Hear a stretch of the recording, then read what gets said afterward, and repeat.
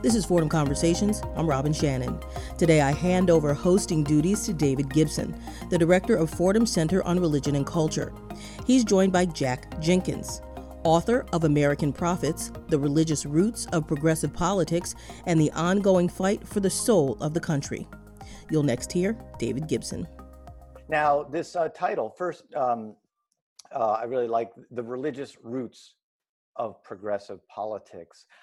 Historically, to my mind, from what I know and what I think a lot of people don't know, is that religion was associated quite often, if not most often, with progressive social movements in American history. I mean, from abolitionism, economic populism, William Jennings Bryan, Walter Rauschenbusch, social gospel types, and then of course up through the civil rights era, Martin Luther King Jr., etc. Is that the case?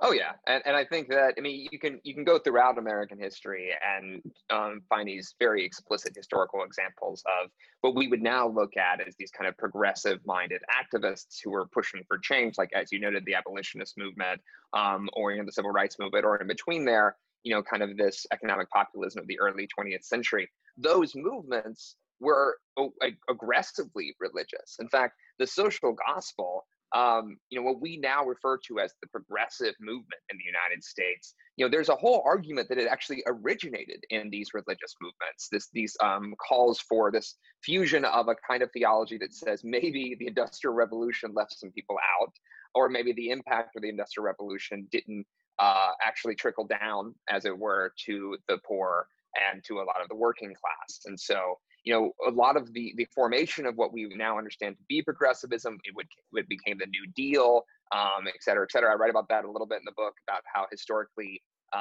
that era actually, when we think of religion and politics today, we think of like kind of the religious right. But back in the early 20th century, it was liberal Christianity that was kind of the main political force to be reckoned with. So, and it was arguably in response to that we get the modern religious right. So all that is to say, yeah, it's been that way for a long time. And again, like as you just alluded to, when did that change, really? Well, so I've mentioned this a little bit in the book, but kind of as a response to liberal Christianity kind of triumphing in the 1920s, particularly the 1930s, the whole New Deal era, you kind of saw this retreat from society happen among the religious right, or what at the time were just called Christian conservatives or fundamentalists. But what was actually happening in that moment was a few different things. One, Christian conservatives started creating their own institutions, their own schools, their own publishing houses, their own magazines, their own form of discourse, kind of happening either, only in conversation with or even outside of mainstream American discourse. And you also had something I allude to in the book about this sort of coalition that got formed between businesses that felt that the New Deal era didn't particularly benefit them and Christian conservatives. And they started fusing concepts of patriotism and nationalism in particular, with this idea of to be an American is to be a Christian, and to be an American is to value capitalism, right? And so you got this sort of fusion of what we now would call actually something close to prosperity gospel theology and something we would call Christian nationalism, which for a time actually ended up occupying two different spaces in American religion, and now have actually in the last few years reacquainted themselves with one another. But when after that original marriage that happened in the 1930s of businesses and conservative preachers, you slowly but surely, quietly for a long time, but then really picking up in the 70s and 80s, you saw this group that we now know as the religious right really ascend to power and kind of focus in on a couple of issues, particularly same-sex marriage or just LGBTQ rights and abortion. And that slowly bifurcated the electorate into those spaces we now see them today. And so that's the rough, grossly overgeneralized history of the religious right that I've come across. And because today, the reality is, I mean, you talk to anybody and you look at polls, I mean, religion is associated with conservatism, is associated with the Republican Party. Right. Is that just in the popular imagination, or is that the facts on the ground? It is not. It is not true that religion is the unique purview of conservatism or the Republican Party. It is certainly true that they have been, in the last 2 or 3 decades, that conservatives, particularly conservative Christians, not exclusively conservative Christian Protestants, but often conservative Christian evangelical Protestants, have been really enthusiastic about trumpeting, their faith in the public sphere and marrying that with their policy proposals. Whereas Democrats have repeatedly invoked their faith for the last 3 or 4 decades, but haven't done it in the same way and haven't done it as enthusiastically as you've seen people on the religious right. Now, however, what's been interesting is that even during those time periods, there was never an era where there weren't Democrats or progressives or liberals who were inspired to be Democrats, progressives, or liberals precisely because of their faith. That has always been true. And they have always been these activists in particular who weren't necessarily seeking a victory at the ballot box, but were trying to do advocacy on behalf of a piece of legislation, for instance, that never went away. And so you come up to this modern era, basically in the last 15, 20 years, and you actually find that a lot of Democrats kind of reacquainted themselves with faith in some ways in reaction to the religious right. There was a group of organizations in the first chapter of the book, I kind of go through this, that were created by a bunch of kind of, Washington, D.C. liberal insiders in some ways to kind of counteract the influence of the religious right, to reacquaint themselves with these progressive religious activists that had really never gone away. And so you kind of have had this sort of slow, groundswell of activism and kind of attachments to politics over the last decade and a half that, kind of happened underneath the radar, but has proven to be very influential. Now, I will say that there has also been the growth of the religiously unaffiliated, and we can come back to that. But in terms of just raw politics and religion, no, that's not exclusively the purview of the religious right. Now, on Twitter, where you and I both spend way too much time, you're a champion of the religious left, the idea of the religious left. What is that? Define that. Is it the reverse image, the mirror image of the religious right, or how should we? Because just numbers wise, you don't seem to have the churchgoers, mosque goers, synagogue goers that you have on the religious right. So what is the religious left? Right. And I think this is a really important question. And I think people reflexively look at the religious left and try to think, or they hear the idea of a religious left and they're like, oh, just like you copy pasted the religious right and then reconstructed it in the Democratic Party or in the Progressive Coalition. And to be fair, there are certain elements for which that is true. Organizations and entities that were, developed, in some ways to try to mimic or at least, counteract the influence of the religious right. But in truth, the religious left doesn't work like the religious right. And the reason for that is because the left doesn't look like the religious right. There is nothing that is the same as the religious right on the left, whether, for any issue, for any demographic. There's no one that is organized in the same way, that, preaches the same kind of theology, that attaches themselves to power in the same way on the left as you find on the right. And part of that's just because, and I kind of get into this a little bit in the book, that the Progressive Coalition, the modern Progressive Coalition, is basically a coalition of coalitions. It's a lot of different diverse identities, races, gender identities, issue spaces, advocacy groups that don't always have the exact same identity or political persona. Whereas when you're in the religious right, there's relatively more uniform hegemony in that side than you're going to find in the left. So that means for the religious left is that the religious left, unlike the right that has really been concerned with elections of the ballot boxes and judges, what you often find is the most vocal and most influential pieces of the religious left are these activists and advocates that are really good at forging coalitions and really good at forging connections across difference, where they kind of pool different groups together, where the leader of an immigration movement that's faith-based will team up with the leader of someone who's working on climate change that's faith-based, who will team up with someone who's working on racial justice that's faith-based. And so that seems to me, and that's what I kind of focus on the book, that's one of the greatest strengths of the religious left that's different from the religious right. But if they're good on issues, are they good on politics, on elections, on getting people out to vote and getting their candidates in Congress and in state houses? So the short answer to that one is, like, if you're looking for any group on the left to be equally as powerful as the religious right, that doesn't exist. So what you have to do instead is what progressives often do in general, and the religious left does in particular, which is that it's about these small little margins, right? So the case example I look at in the book is the Senate campaign in Alabama, where Doug Jones was elected the first Democratic candidate, Democratic senator from that state in quite some time, over Roy Moore. Now, Roy Moore lost for a lot of reasons, not the least of which he was accused of sexually assaulting like young women for years. But but one of the things that people noted on election day, when Doug Jones was actually, claimed victory, was that a big part of the electorate that helped get him into Congress were these African American Protestants, people who were often organized through their churches, particularly African American women, who make up a decent percentage of those who are in the pews in Black churches. And so when you're looking at that dynamic, that made a difference on election day. It's one of the reasons he is a senator from Alabama. Similarly, Joe Biden is now the presumptive Democratic nominee in large part again because of the support of Black Protestants, particularly in South Carolina and in other states. And so there are moments where these groups can make a difference on election day. This is also true of, for instance, Muslim Americans who live in Michigan, right outside of Detroit and kind of Dearborn, Michigan. That's a significant population.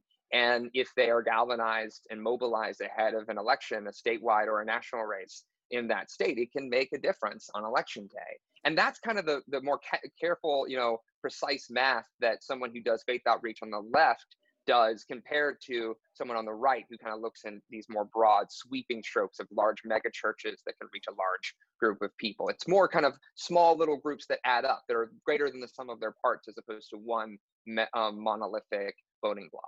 Well, when you say religious outreach on the left, we're talking really about the Democratic Party. And I think you and I have both been around long enough to see it done poorly.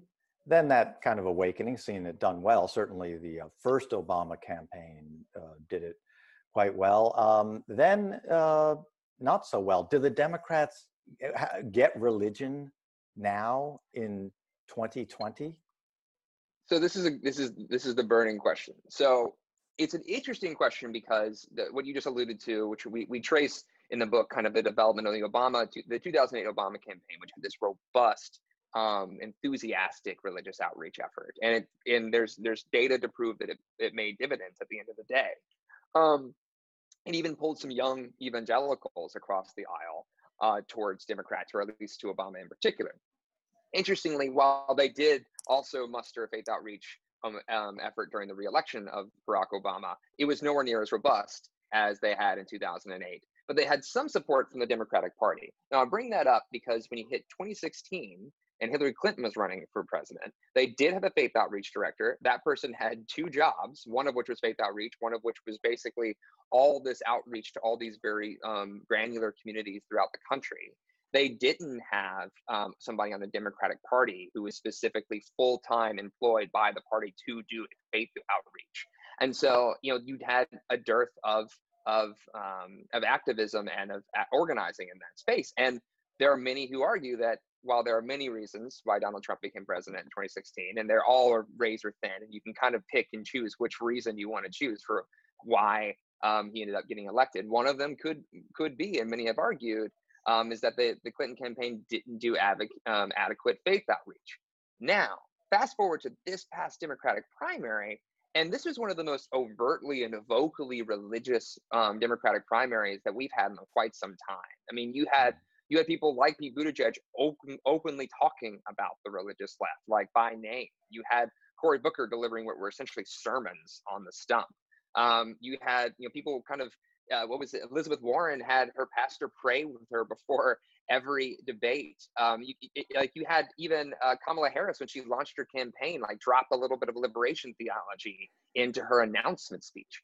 And so it's interesting. Bernie Sanders was as much an Old Testament prophet as anybody I've ever seen, and perhaps the only one who's been over to the Vatican. I think in 2016 he took that quick trip over to the Vatican for a climate change conference. And very much wanted to talk about Pope Francis. And this go round, while he wasn't as enthusiastic about talking about his Judaism in 2016, this go round he really was. I mean, he was very much owning it. They produced videos about it.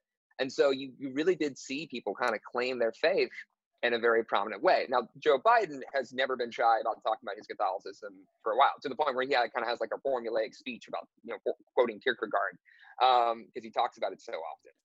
Now, all that having been said, we do know that the Democratic Party has rehired the staffer who worked on the Democratic side to do faith outreach in 2012. They've now rehired that person for 2020. It's unclear what Biden's strategy is for faith outreach leading into this general election. But I do think they've learned, the party in general knows that they at least they've told me that they think they need to do more on this. But whether that'll look like 2008 or whether that'll look like 2012 is an open question.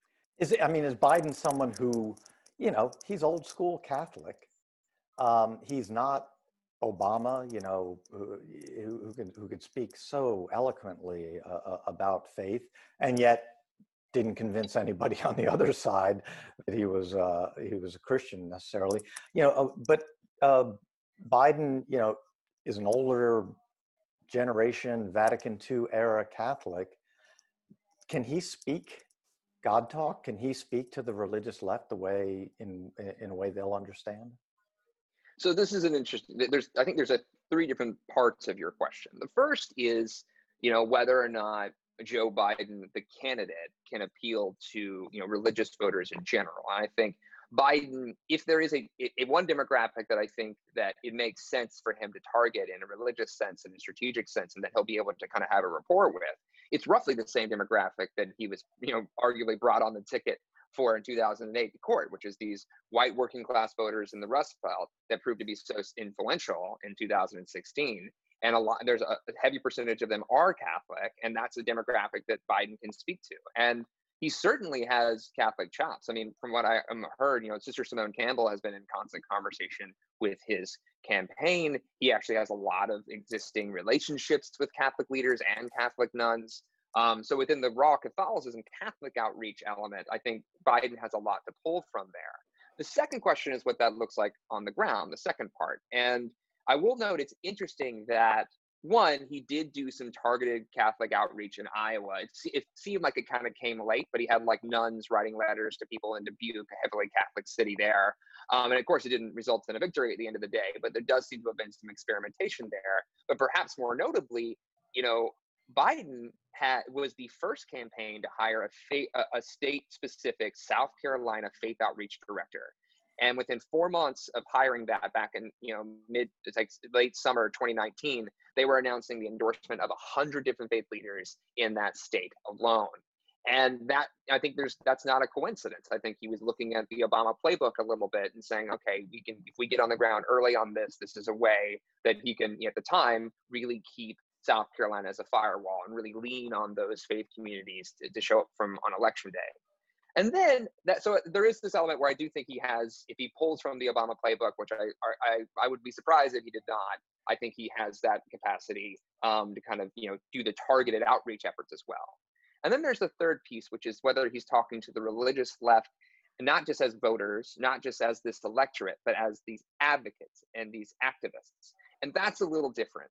I will note he did go last year when the Poor People's Campaign had a presidential candidates forum in Washington, D.C. 9 different Democratic candidates showed up, including Biden. And it actually got Biden in trouble because he actually repeated one of the talking points of the Poor People's Campaign and botched it. And so the Washington Post actually fact-checked and did a whole fact-checker explainer on whether or not his claim about poverty was correct. And they basically had to admit in the fact-check that the Poor People's Campaign was accurate and Joe Biden had botched the quote. But the fact that he felt obligated to be there and want to talk to them does show that, at least with either Biden himself or his campaign staffers, know that these sorts of prominent faith leaders like William Barber, who's one of the co-chairs of the Poor People's Campaign, are folks he should at least be in conversation with. But whether or not he'll be able to galvanize them in the same way that someone like Bernie Sanders or someone like Pete Buttigieg was able to do this, 2 different subsets of the religious left there, but how they were both able to talk to them in this Democratic primary, that remains to be seen. How much is, on the other side, how much is Trump galvanizing religious progressives, the religious left? You do a chapter on the Charlottesville marches and and that sort of turning point, it seems to me, the way you depict it, obviously very moving and something we should never forget. How much is Trump and this threat of white Christian nationalism on the other side really doing Biden and the Democrats' work for them? It is huge. I mean, I wrote a piece right after Trump was elected that kind of said, look, there are all these activists that have been in the religious left, and a lot of their movements, and I note this in the book, actually started under Obama, but they were smaller. They weren't these like robust, behemoth activist groups as at the time. They were just kind of starting these granular movements. But when Trump got elected, he became this sort of existential threat to not only a lot of the movements that these faith-based activists were pushing for, but in some instances, the activists themselves. And so it really kind of provided this common enemy, as it were, this common cause to push back against Trump. And that's why so many of these resistance movements were spearheaded by members of the religious left. And part of that's because they've been doing activism for so long, it's natural that they're the ones who are willing to be at the front and get arrested. Religious progressive activists, as it were, they're really good at getting arrested. Like, it's like they're very good at the poetry of protest. And so when they have this sort of like, very overt threat to the things that they believe in, and then not someone like Obama, who they're trying to persuade to push a little farther left, it really kind of has created this really broad sweeping movement.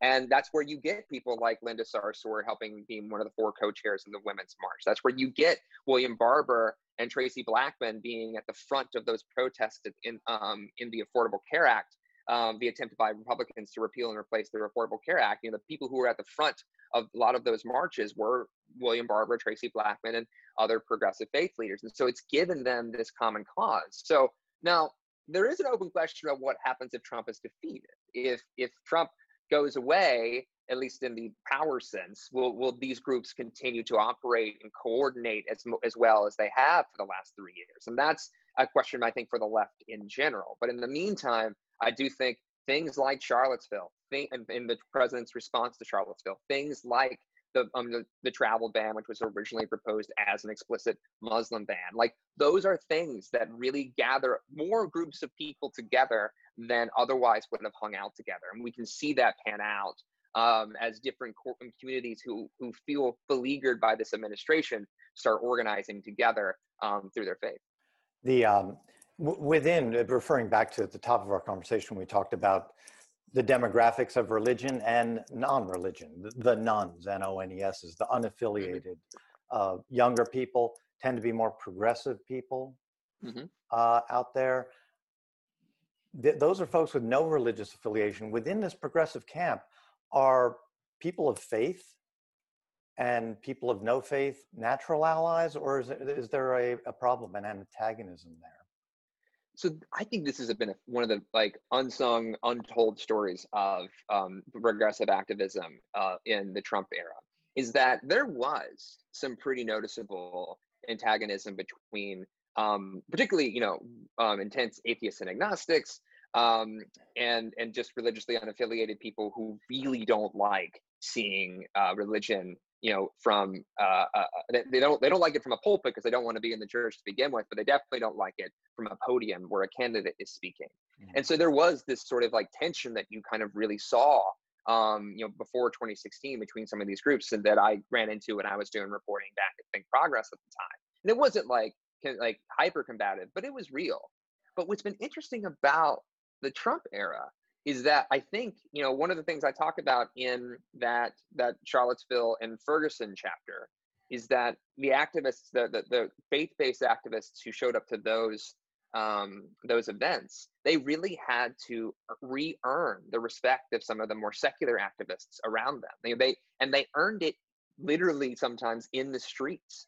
And when those activists and advocates who were, either atheist, agnostic, or just religiously unaffiliated and don't have a very strong tie to the church or any faith community, when they saw that, they're like, you know what? Look, maybe I'm not huge on faith in general. Maybe I grew up in a very religious home, and it really wasn't great for me. But I like you person who's been on the front lines for this act and for this protest. Okay, I can stand next to you, and that's happened so many times that the tension between those groups has really kind of fallen off a cliff from where I sit, in terms of the antagonism between them.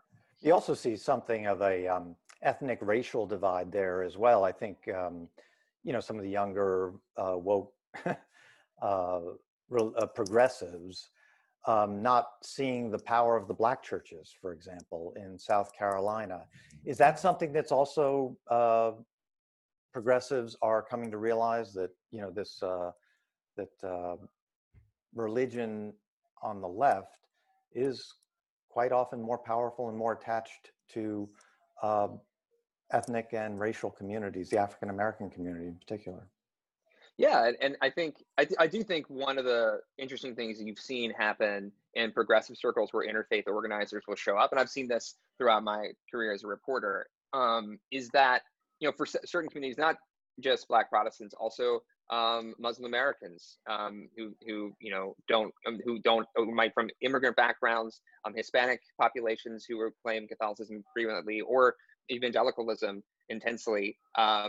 These different communities will say I heard it said at one gathering, I don't really have a choice. Like, religion is a part of my life, whether I want it to be or not.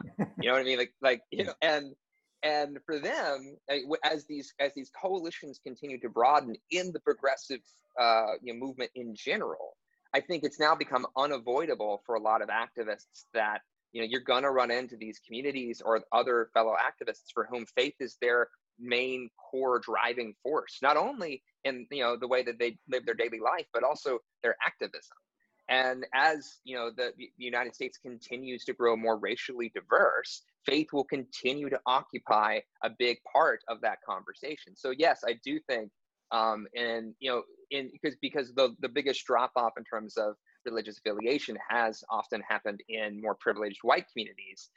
As those people who are activists in that space suddenly engage with folks who are not of that same demographic, they're starting to say, like, look, I can talk about, I know how I feel about faith, but I don't know, I know that I can't get the work done that I want to get done without partnering with these allies. And for them, faith is a crucial reason for why they show up to work every day. And so I need to be able to at least be conversant of it or respectful of it. So I see that a lot. Tell me how influential, how important is our religious progressives going to be in November? So no matter what, I think certain, as I mentioned earlier, these kind of targeted communities, the African American Protestant vote, Muslim Americans in certain areas, and many other more targeted groups, those will prove influential, primarily because the margins for these elections are so small, right? Like, Trump won, Michigan, Wisconsin, and Pennsylvania back in 2016 by margins so small that you could take all the voters from those three states that he was able to win by, and they still don't fill up a baseball stadium. And so, that to me says that Democrats can't afford to really ignore anyone when it comes to winning votes this go round. It is also interesting, the pandemic, we live in this era where it's unlikely, not totally impossible, but unlikely we're going to have a vaccine and all feel super safe gathering in large groups by November. And so, and religious progressives often do their most powerful organizing when in large groups, in protests, et cetera, et cetera. So there is kind of that interesting dynamic there.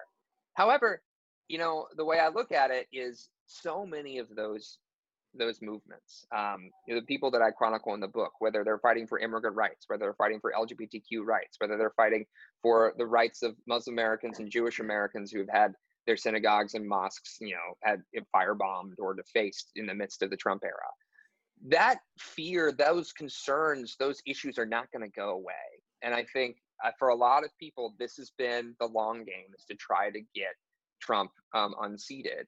And those progressive faith activists, while they're not going to quote unquote endorse, well, some of them will, but but they're not going to spend a whole lot of time endorsing a candidate one way or another. They're going to do everything they can between now and November to advocate for those issues. And while there may be a scenario in which a third party candidate bleeds away some votes, I actually see that's probably less likely now. You've been listening to David Gibson, the director of Fordham Center on Religion and Culture, and author Jack Jenkins. His latest book, American Prophets, is published by Harper One. Thanks for listening to Fordham Conversations.